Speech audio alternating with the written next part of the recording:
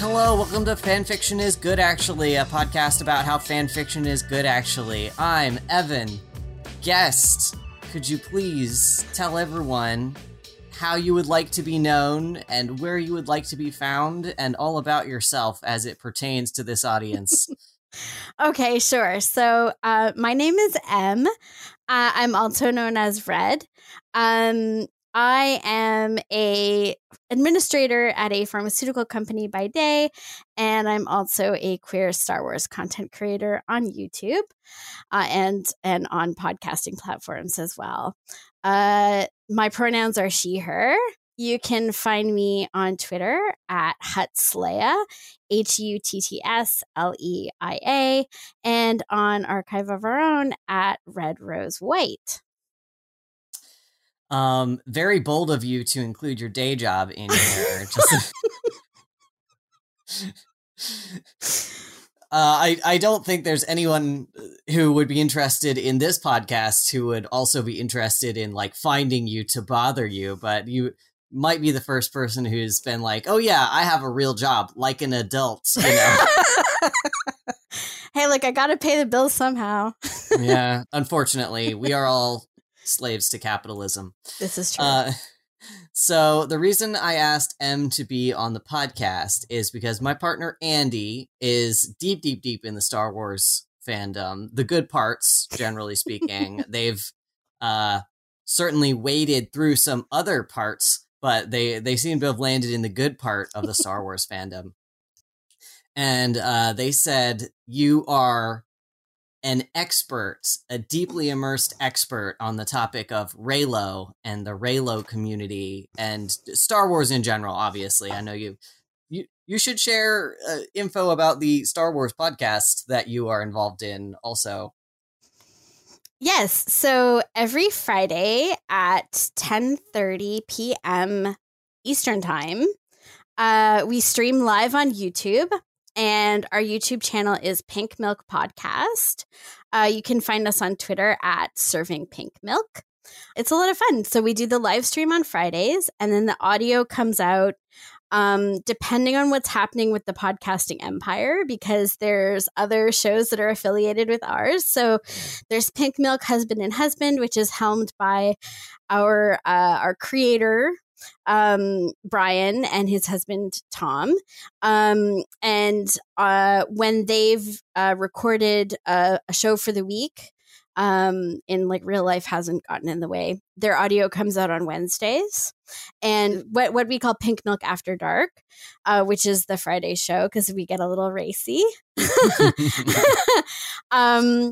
That audio comes out on Mondays, but if there's no Wednesday show, then we just use the audio for After Dark for the Wednesday release. So if you subscribe, no matter what, you're going to get something on a Wednesday. Andy's very into Pink Milk as a person in the good part of the Star Wars fandom. So my relationship to Star Wars, I will disclose right up at the beginning. I like Star Wars very much. I am not in the Star Wars fandom because it's very much.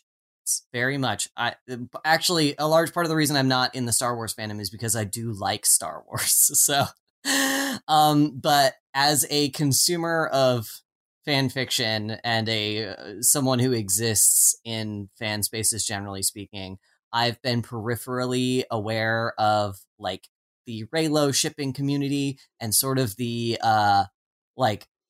the public dog pile that has happened on the Reylo shipping community. And it's just like, as an outsider looking in, I know that there's a lot going on there. So I was very interested to hear from someone about what that community is like and what's really going on and like why this group is, from what I can tell, so very unfairly maligned in the grand scheme of fandom groups. I mean, I have some theories as an outsider. I have some like generalized theories about people not liking when other people like certain things, but I want to hear from you about how you got into like your whole journey to this point, how you got into this fandom community and what it's like, and any interesting experiences that you've had on the inside track of the Reylo community? Oh, so many things. Okay. So, firstly, I mean, I think I can say that, I mean, obviously, I can't speak for the entire Reylo community. But I feel like I'm pretty familiar with the ins and outs of a fairly large segment of it. And there have been like schisms and dramas, and there's probably like, Sure. I would say three or four different segments of the Reylo community. And yeah, we can talk about that if you want to later. So what got me into this whole thing was, so I have liked Star Wars my whole life. I saw Return of the Jedi when I was a small little kindergartner, and it grabbed my attention immediately. And my mom, who was an outspoken feminist, loved that I loved Star Wars because she loved that there was a strong, capable woman who was a perfect shot. And so she really encouraged me to engage with the property. And bought me toys and, let me watch the movies. And we went to see the prequels when they first came out. So that was kind of like my Star Wars journey. And then it was just kind of like a nerdy thing that I liked sort of in the background for a long time. And then I went to see the sequel trilogy, and it really started to creep up and grow on me a lot. I loved these characters. I loved revisiting the world of Star Wars, and I loved everything that they were doing, all the inclusion and the representation, and especially the really intense way that The Last Jedi was sort of made with a female gaze. It was very, I found it very engaging, but I wouldn't have called myself a Reylo at that time. Mm-hmm. And then when I saw The Rise of Skywalker, it was like someone had snuck up behind me and hit me over the head with a frying pan. It gotcha. Yeah, it did. J.J. Abrams got ya. It was like falling off a log. So, yeah, I became like a full-on Reylo shipper, and I started writing. The first thing I ever wrote was a poem. It was like 2:00 in the morning, and I wrote it in the notes app on my phone because I couldn't sleep. And then it was just kind of like being on a roller coaster. Like it just gained momentum. And now I have 25 works of fiction up, maybe a little bit more than that, up on AO3. And I have a handful of poems under my Safe for Work account. So I do have a Safe for Work account called White Rose Red. Red Rose White is where I put all the spicy stuff. And then with, starting to post works, I started getting engagement with people leaving comments and kudos and whatnot. And that kind of was like a little trail of breadcrumbs. I started engaging with the fandom on Facebook. And then someone told me about a Discord server that I joined. And then from the Discord server, I realized that all the action was happening on Twitter. So I joined Reylo Twitter. Twitter was a mistake. I don't mean for you personally. I just mean Twitter's always a mistake. The invention of Twitter was a mistake. But anyway, here we are. You know what's funny is that actually I've had a Twitter account for a really long time. And I used to hate it. Like I hated engaging with it because I was so accustomed to things like message boards and Facebook, where it's much like longer strings of text and you can sort of get deeper into ideas. And Twitter felt kind of pointless to me. But then I don't know what happened, but when I started engaging with Reylo Twitter, I was like, oh, this is fun. And now I'm just like doing it all day, every day. Except when you're earning that money. Well, yes. Yes. So can you almost started to get into this like right at the beginning, but can you sort of characterize the Reylo community as you understand it? The taxonomic shape of what it looks like what are the main sort of I don't want to say factions because that sounds adversarial, but Sometimes it is. Yeah, as with all fandom communities, I guess. But like, kind of, what are the main schools of thought, I guess, in the Reylo community, and what has your general experience been like interacting with other people? Is it a very harmonious community? Is it a particularly contentious community? What's going on in there? Yeah, it can be pretty tumultuous sometimes. So the main part of the Reylo community, and the one that I'm the most engaged with, they're young, mostly cis women, and but a lot of queer people. Very feminist, very pro-choice, very queer friendly. One of the schisms though is between Reylos who are a bit more right wing. Like we had some Trump supporters. There was a Reylo who was accused of writing racist stereotypes into some of their fics. And so that's what caused one of the biggest fractures. Is we had basically a very prolific and popular writer who was exiled from the community. And their fics are not allowed to be rec in certain groups. And like, you can't really mention their name in certain places. But they do maintain they have a Discord server where like all their minions live, basically. So that's one of the major schisms that we had happen. And, there were some people who, just along political lines, they felt like they felt alienated. Someone sort of flounced from the community calling us horny commie Reylos. So yes, correct. We are communists and we are horny. So we made pins that said horny commie Reylo on them.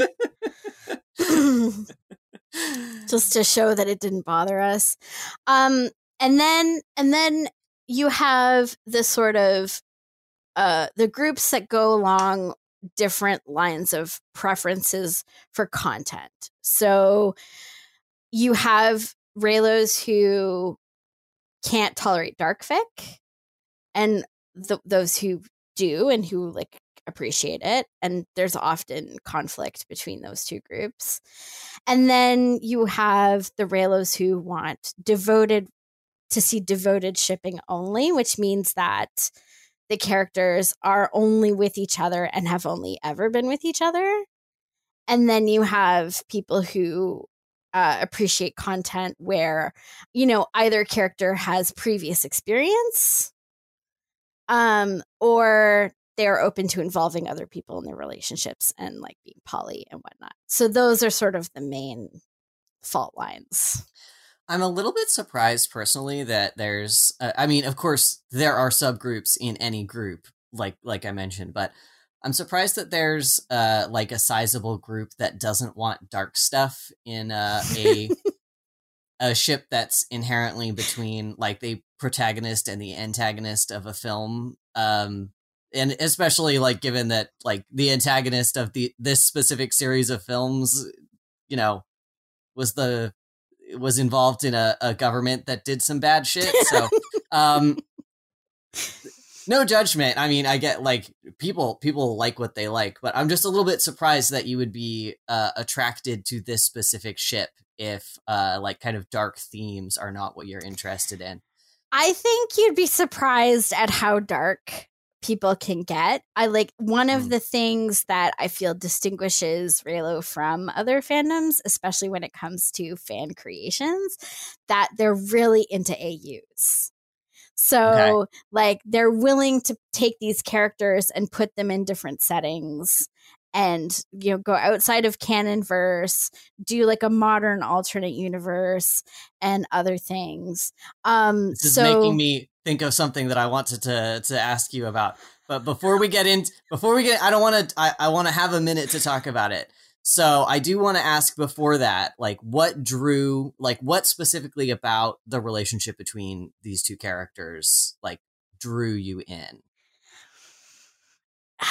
it's hard to say because like I said, it happened to me so suddenly. Like it just came over me that I was like, oh man, I love these two together. So throughout watching the sequel trilogy, I was always really invested in Ben's arc because I am also a Han Leia shipper and I love them as a family. And it really shook me watching The Force Awakens for the first time to see their family so broken. And so throughout watching the sequel trilogy films, I identified really closely with Ben, and I always wanted to see him happy. And I wanted to see him take this emotional journey where he was able to grow and to become the person that he was meant to be. I don't know. It just felt like I just love the idea of giving him a happy ending, of being with this person. And also the fact that, I mean, it's written into the text that like they have this connection, you know, like the Force bond scenes in The Last Jedi. And then like, you know, if you know something about Star Wars, you understand like what a Force bond is, and you know that it's happened before and how it works. And then, you know, in Rise of Skywalker, we're told that they're a dyad, which means that they're literally two halves of the same soul.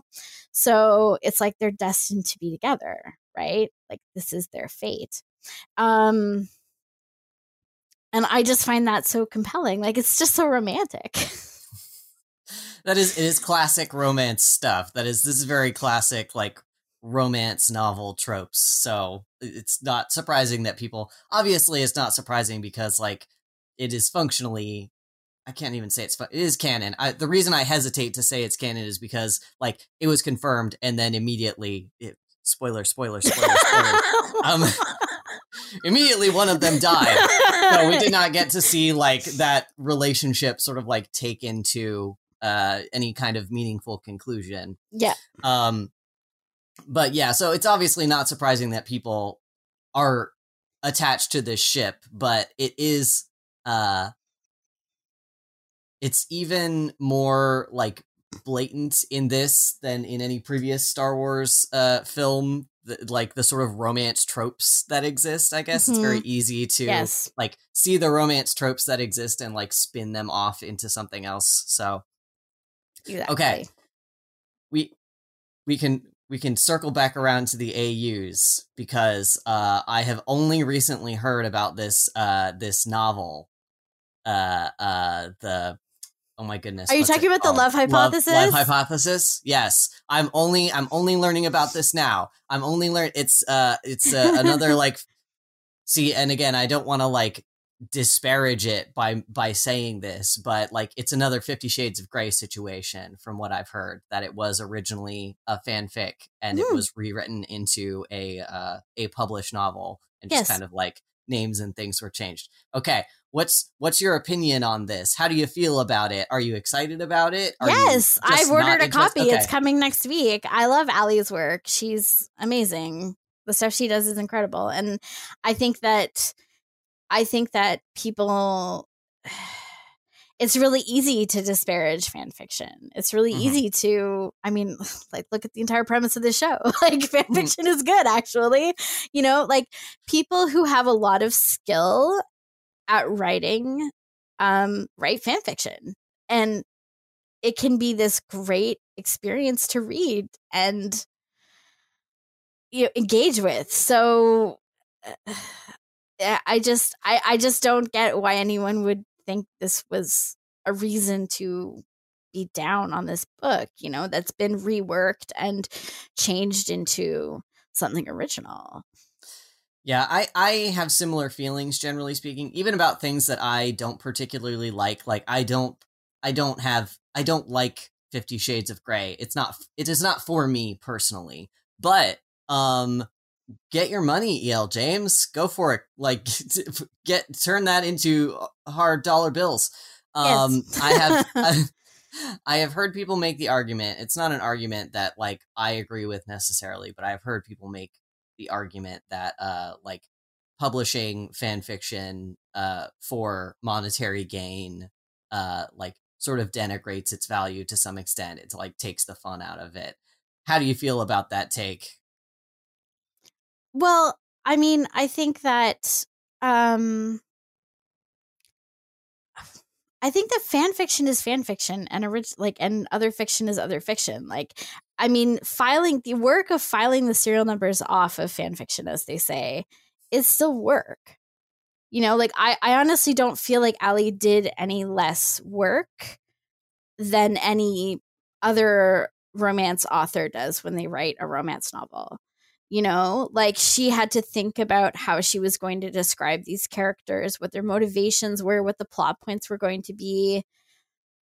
You know, like it's just I don't know what people think happens when fan fiction gets published, but like what happens is, you know, someone wrote something creative, you know, they played a bit in someone's sandbox, and then they pull the work out of that sandbox and they do other things to it.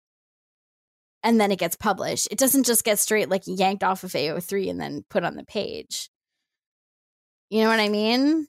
I would argue even if somebody did a whole ass find replace for the names and published it, like they still did all of the work of writing all of those words themselves. Yes, so, exactly. I also like, I'm aware of what you're pointing out, that like, you do have to retool something for commercial publication, generally speaking. I think you could make the argument that something has been retooled more than something else. Like there's definitely varying degrees of like change that go into something that's about to be published. But yeah, even if you change nothing at all, even if you wrote a fan fiction, literally did like find replace for the names and printed it on paper, I don't think that's any less work than somebody who writes a novel in a more traditional fashion.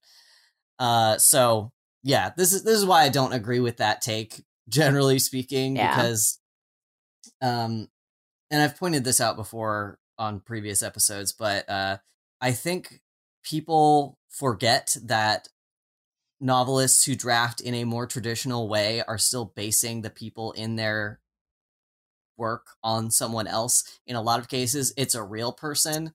You know, you take mannerisms from somebody, you know, you take like interesting bits of relationship drama from people you know in real life, and you work that into your fiction. So the idea that the inspiration for your story is less valuable because it is inspired by fictional characters as opposed to like people you know in real life, that kind of falls apart. That is so true. But so true.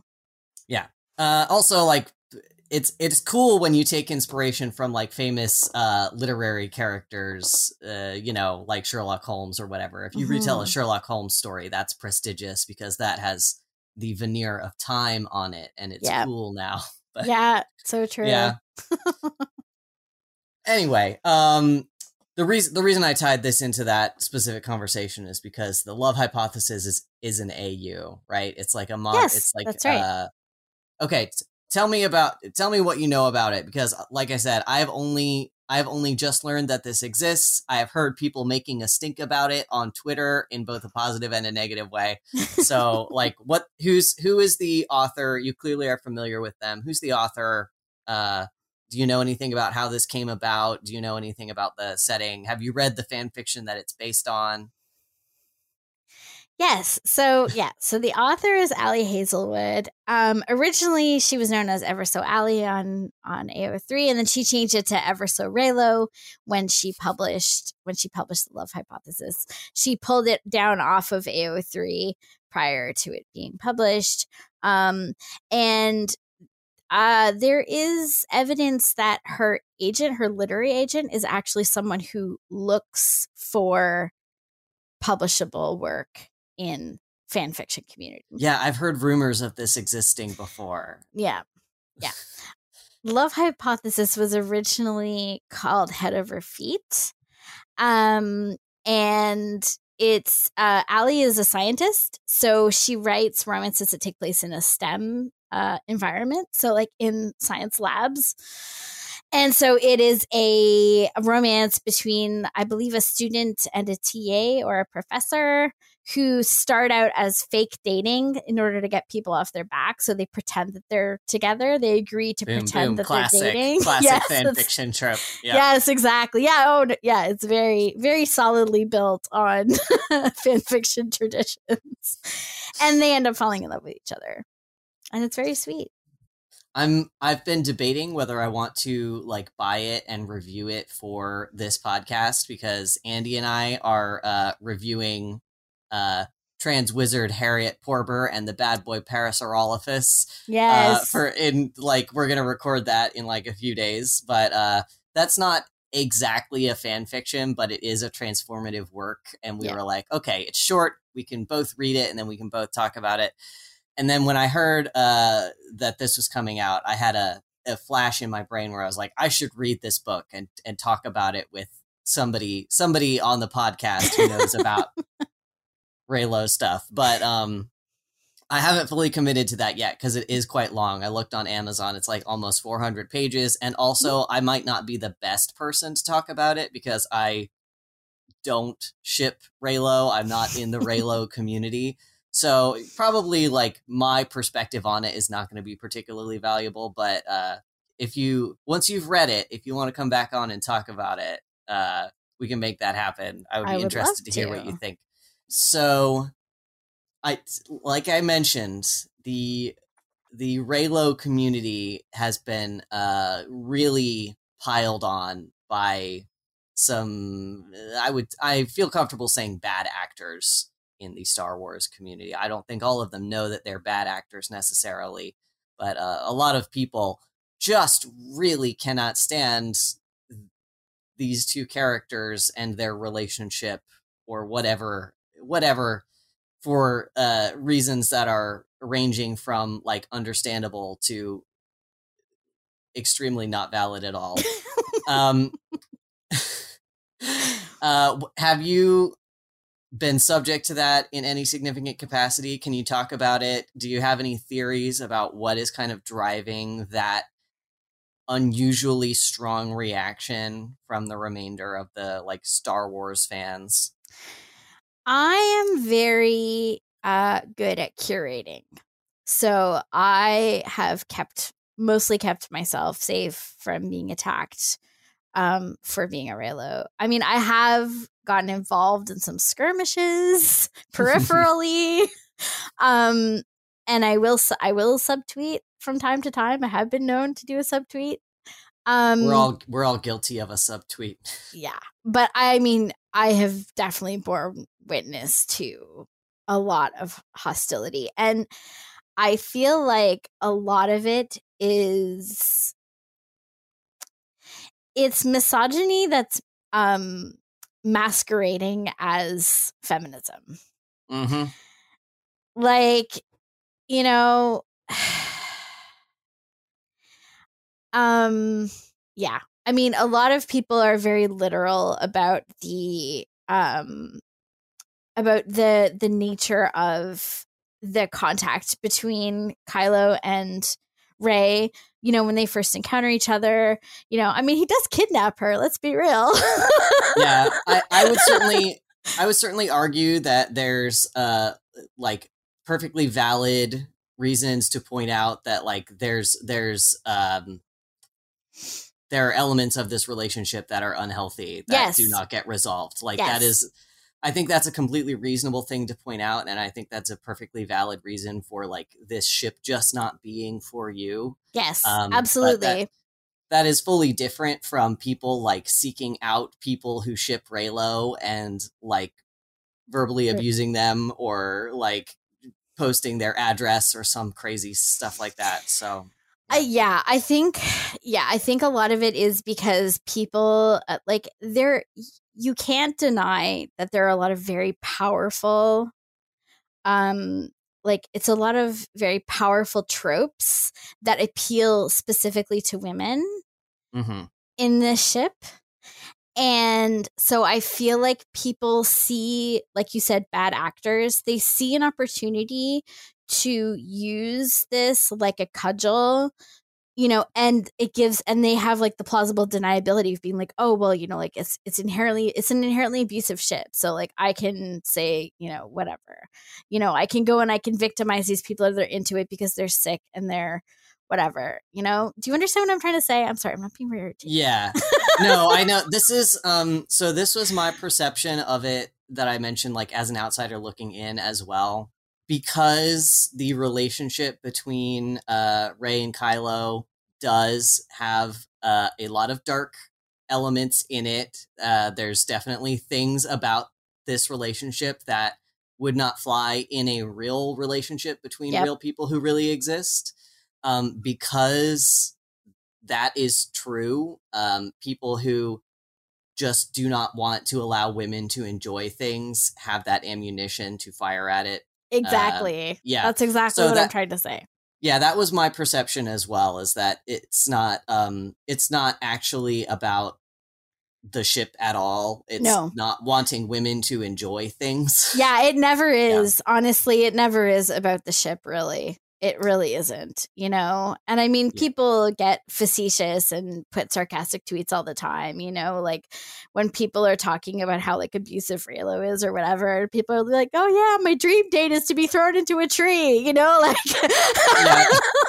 Well, so I have always made the argument that like fictional relationships do the same thing for people's brains that roller coasters do. You know, like you are in a situation that simulates danger, that like simulates excitement, that like you would normally only get that kind of stimulation like preceding death, but also you know that you're safe. Like the roller coaster is fun because you know that this is not a real life or death situation. Exactly.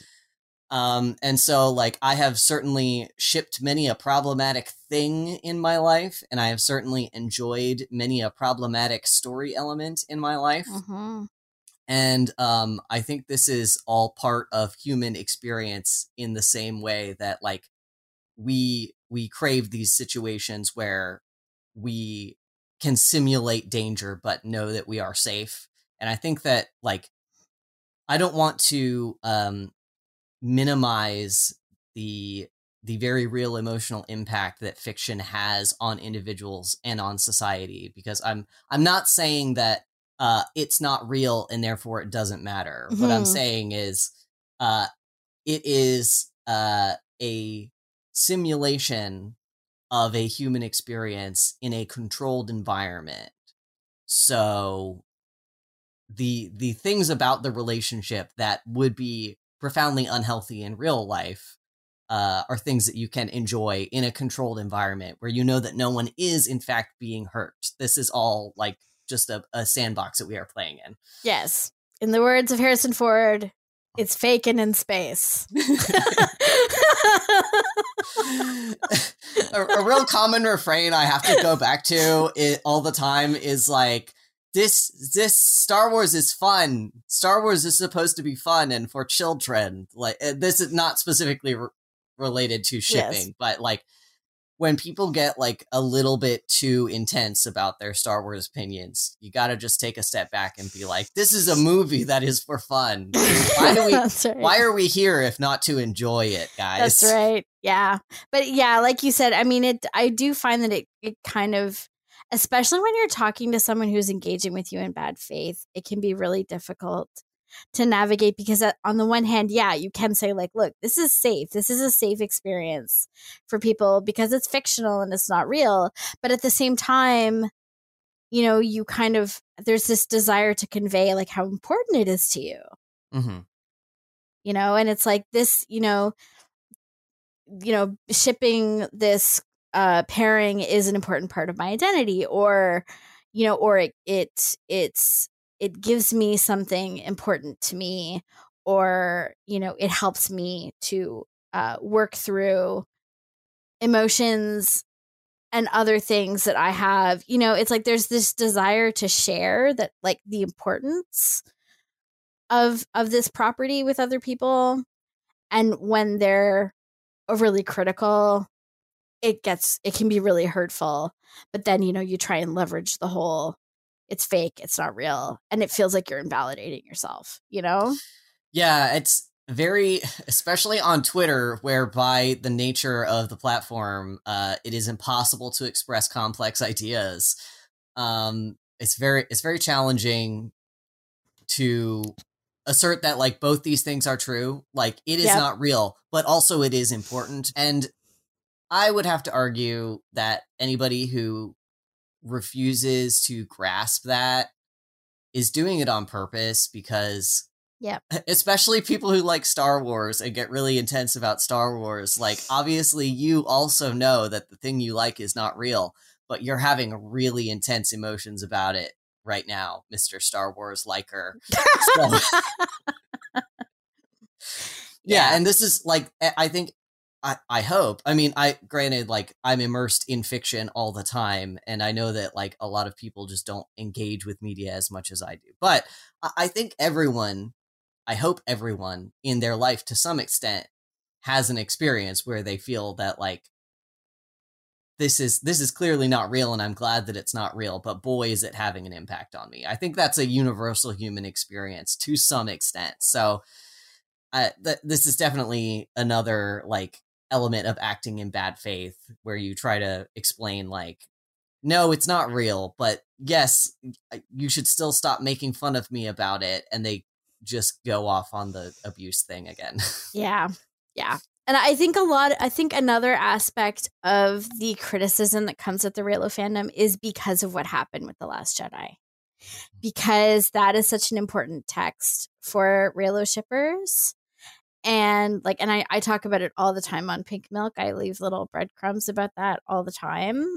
Like in our show where Chase and I were talking about Star Wars fashion, especially, and I did a breakdown of how Rey's costume in The Last Jedi shows her character development.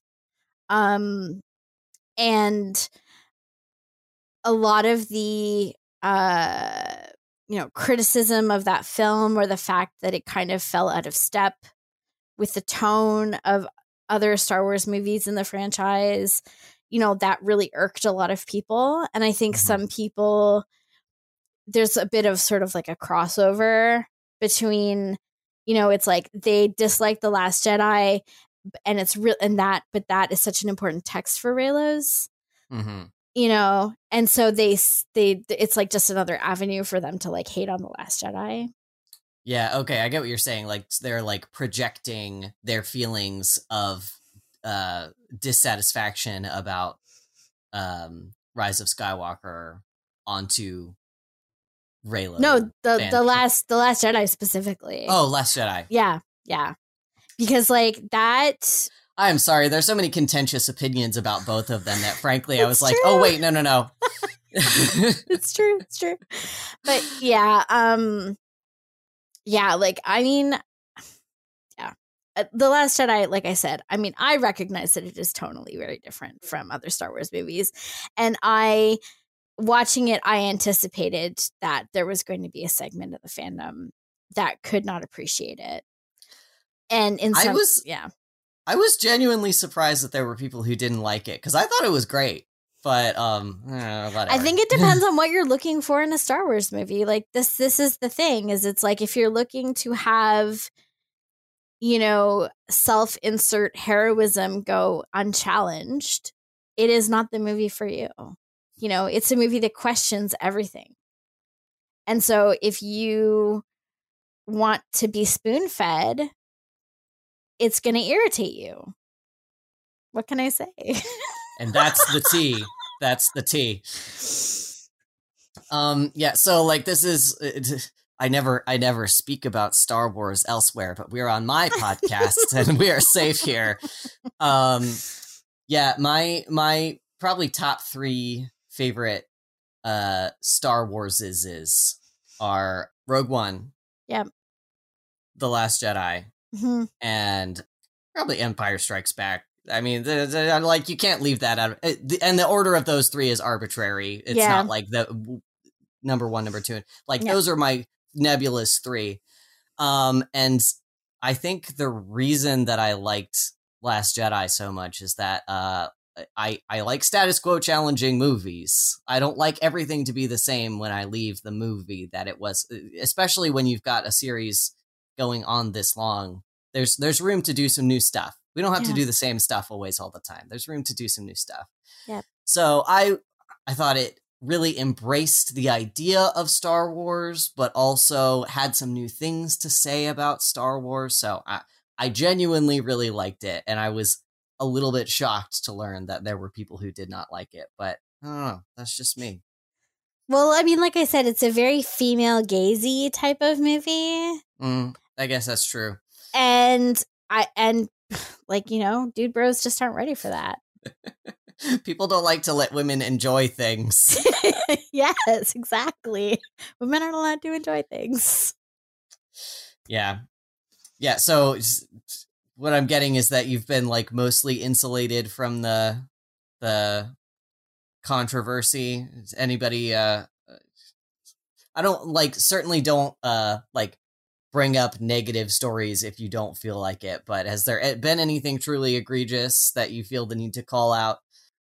Well, I mean, like I said, I've witnessed a lot of things. And I mean, obviously the behavior of the Phantom Menace, like it just needs to be completely like, what's the word? It needs to be like rebuked at every opportunity. Like they have that, in my opinion, like that organization has like no legitimacy and no one should ever listen to them, and they should have every platform taken away from them. There you go. I said what I said. Get more tea. No, well, I mean, like, this is not a big podcast, and also it's not a Star Wars podcast, so you can say, although I know that you have a podcast where you also say what you want to say about Star Wars, that is extremely admirable of you, because, like I said, I don't involve myself in Star Wars, generally speaking, because there's bad people out there involved in Star Wars, unfortunately. Well, you know, and I mean, we did get rated, like, in our last Pride Month episode, the Pink Milk live stream was rated. I didn't know about this. So that was back before we asked Chase to be part of, actually, I think it was kind of like a trauma bonding experience that we asked Chase to join the show. So Pink Milk started out with 3 hosts. It was me, Brian, and Mark. And then during the summer, we asked Chase, who has their own YouTube channel called That Gay Jedi, where they make original content. We asked them to be part of the live stream, and we did get rated, and that wasn't very fun, but we were able to shut it down quickly, and we moved to a different URL, and they didn't follow us. So we were able to finish the stream. And then after that, we asked Chase if they wanted to come and be part of the Pink Milk crew on a regular basis. So now they're our 4th host. So something good came out of it, which I find very Pink Milky. Like our whole thing is about community and building things and creativity, and you know, instead of tearing things down, we like to build them up. So I feel like it's just very characteristic that, you know, having that negative experience, you know, inspired us to have our guest come and be part of our family permanently and continue to contribute their insights about Star Wars on our show. You just grabbed your friend and ran out the door with them. Exactly. Found a new house to live in. That's right. Exactly. So, yeah. So, I mean, you know, like we have had experiences like I've had experiences like that as being part of Pink Milk, you know, and also in the podcasting community, you know, some people, let's just say that some people are more friendly than others, you know, and sometimes there's a bit of infighting, but I like to think that we handle all of it with grace and aplomb. And like I said, like our whole attitude is about, we're here to build things. You know, we build community, we support each other. You know, we have our motto, we are Star Wars fans, we support each other, and we have fun. That's the blueprint, you know? Shockingly novel concept, unfortunately. You know, and I mean, like I said, I mean, I curate my Twitter because I want to continue enjoying being a Reylo. Like I don't want to feel like I'm being attacked all the time. You know, I want to enjoy all the wacky creativity that comes out of this community. Like if you go to my Twitter and you look at my pinned post, the pinned post on my Twitter is called Ruined by Reylo. Oh, I remember seeing that. Yeah. And it's just a list of links to incredibly creative fanfics where people have taken all kinds of different things and like sort of mashed them together with the Reylo dynamic. You know, we have Gritty.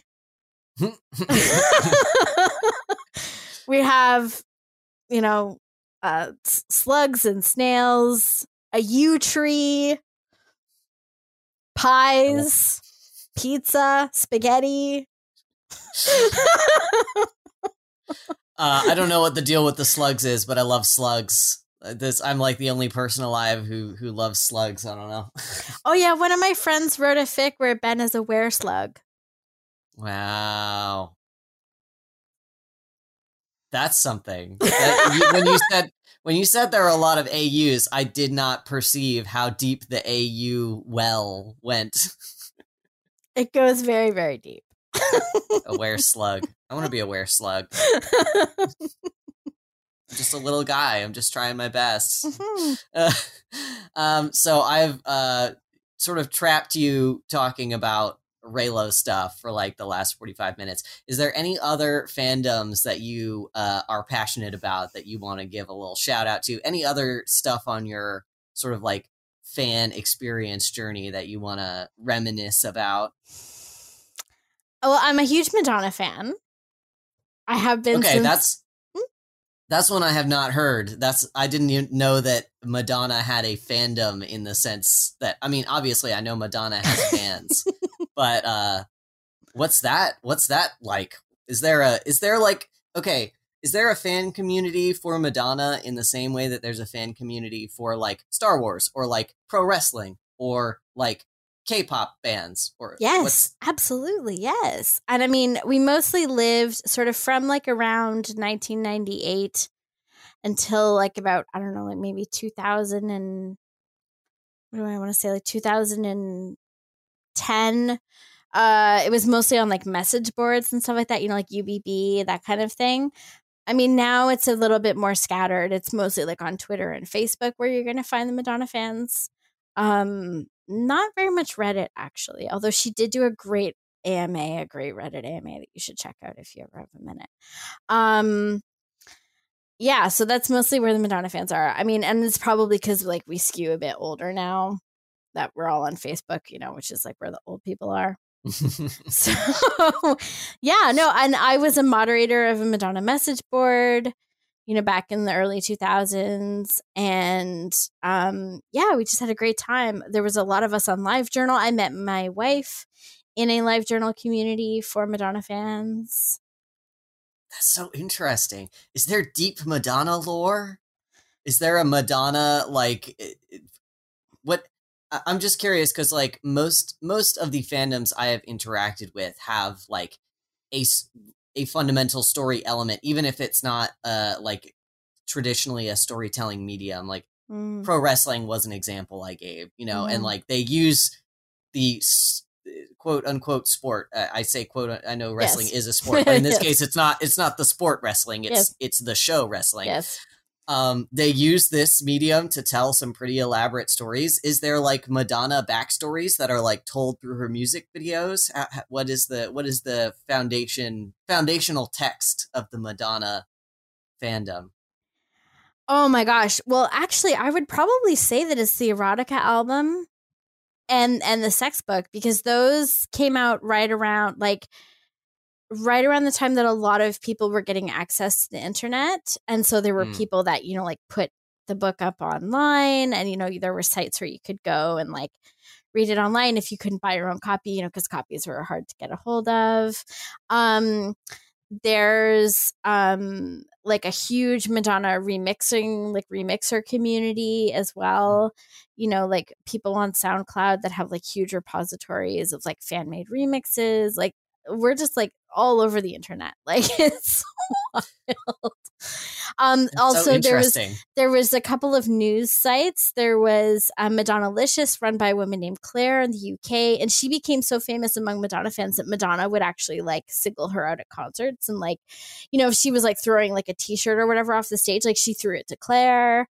Our other friend Teddy, you know, he ran a Madonna news site called Madonnorama for a really long time, and now he has a very popular podcast called Inside the Groove, where every week he chooses a different Madonna song and he breaks it down, and he plays like the multi-track of it, and he'll talk about, you know, the story behind like how the producer was chosen and what it was like recording it, and like, you know, if there are different alternate versions and that kind of thing. And occasionally he'll get into like the meaning behind the lyrics and stuff like that. And then there's these two guys that have a podcast called the MLVC podcast that's all about Madonna.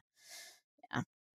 So that is super interesting. That would never have occurred to me that they're obviously, like I said, I know there are Madonna fans. She's hugely popular. Like she has made a ton of music and she's iconic, you know, but yes. Like it did not occur to me that there were these like fan communities for her in the same way that there are fan communities for like story television shows. Movies, like everybody knows each other. Like everyone knows Kat, who we call Madonna Kat. She moved to LA and like she's like got this great life. You know, she's like this gorgeous blonde. And yeah, like the Madonna fandom has like big name fans. BNFs. Yeah. Israel, who like goes to all of her concerts and she like gives him shout outs. Billy. Yeah. Like, you know, and some of them I met at the Rebel Heart tour. There's this other guy named Daniel, and he's, I don't know if he's got a knighthood yet, but he's on his way. He's an American lawyer who moved to England, and he practices law and he does all this human rights work.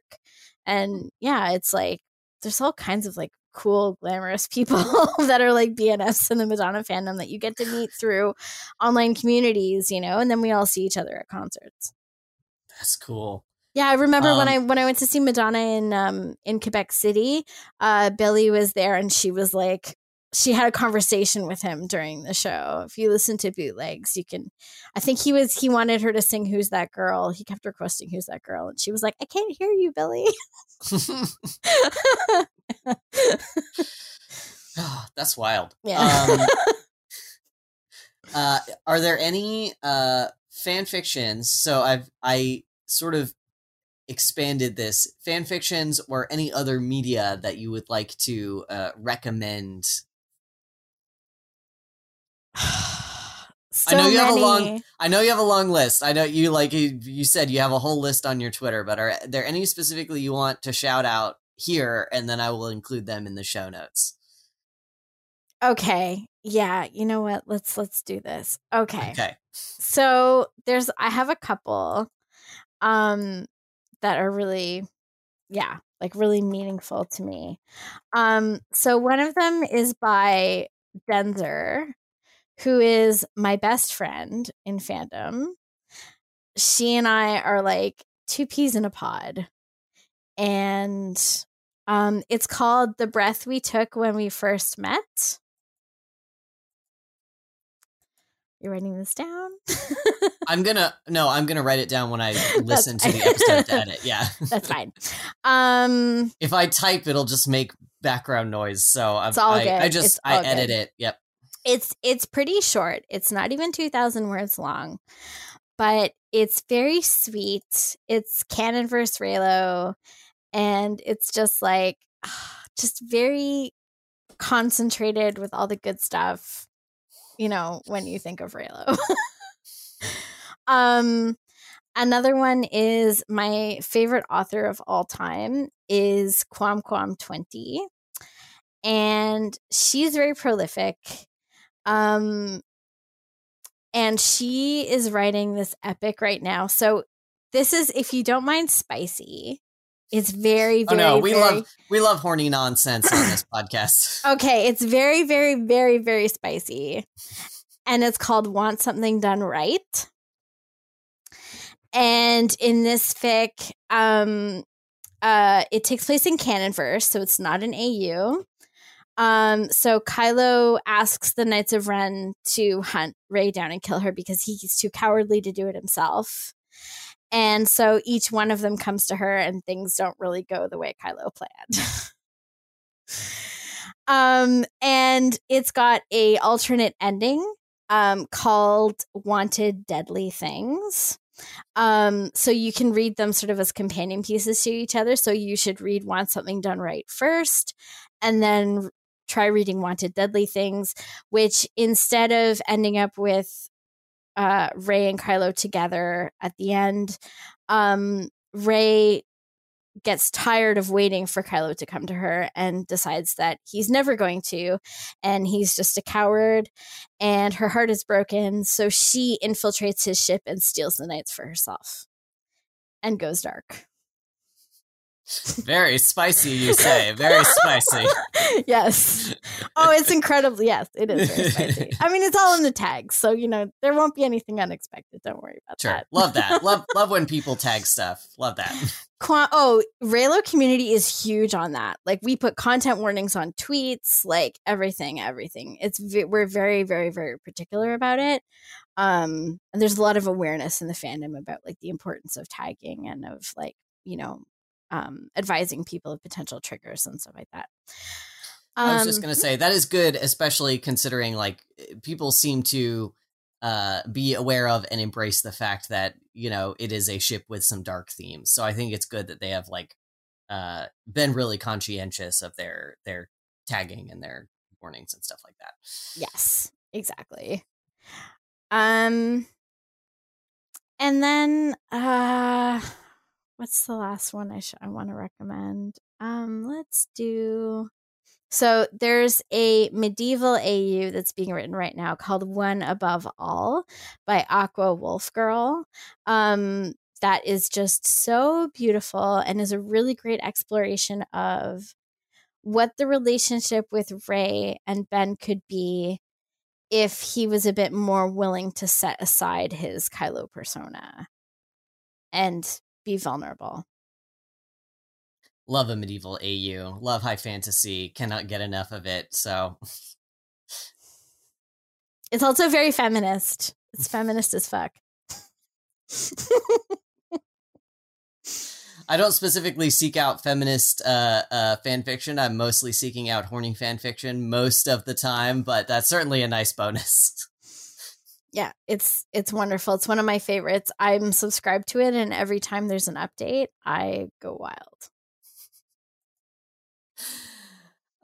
All right. I think that's about where we're gonna wrap up. Any last things you want to shout out? Any final words? Any last thing you want to plug? Any other projects you've got going on? Anything like that? Well, I'm about to, in October, I'm going to be publishing a piece for the final edition of the Reylo Fanfiction Anthology. It's wrapping up after 5 years. So I'm really looking forward to that. Please go to my AO3 page, Red Rose White. And if you think you want to read about space wizards doing it, you just subscribe to me. Who doesn't? And obviously, please join us on YouTube, 10:30 Eastern Time every Friday night for Pink Milk After Dark. If you want to have a cool, funny, queer-friendly conversation about Star Wars. Even if you're just a casual fan, we love casual fans. Sometimes we are casual fans. Anyone who watches one of our trivia episodes will understand that to an extent we are all casual fans. We're not going to be winning the Dragon Con trivia contest anytime soon. So there is I don't believe in professional fans. Every fan is a casual fan. So chill out, Mr. Star Wars likers. Exactly. So yeah, no, like I said, we're fun and we're queer friendly. So please come and join us on the channel. You can find us at youtube.com/c/pinkmilkpodcast. So yeah, and you can find me on Twitter at Hutsleia, HUTTSLEIA. Ship who you want. All ships are valid. I agree. That's a good closer. Thank you so much for being on my silly podcast about fan fiction. I enjoyed very much learning about the Reylo stuff, being that I have had minimal interaction with this so far. It's very interesting, and I do think Reylos are extremely unfairly maligned and that people need to just chill out. Yeah, can people please just chill? We don't need everyone to become one of us. We just want people to chill out and just let us have our fun. That's all we want. It's okay to like different things. That's why there's more than one thing. If everybody liked the same thing, there would only be one thing. Exactly. All right, thank you so much. Thank you for having me. Of course, it has been a great time. Fanfiction is Good, Actually, is part of Where They May Radio, a small family of podcasters just doing our best. You can keep up with Fanfiction is Good, Actually on Twitter at fanficisgoodpod, and you can reach Evan via email at fanficisgood@gmail.com. For bonus content, including bonus episodes, visit patreon.com/WTMradio. Where They May Radio.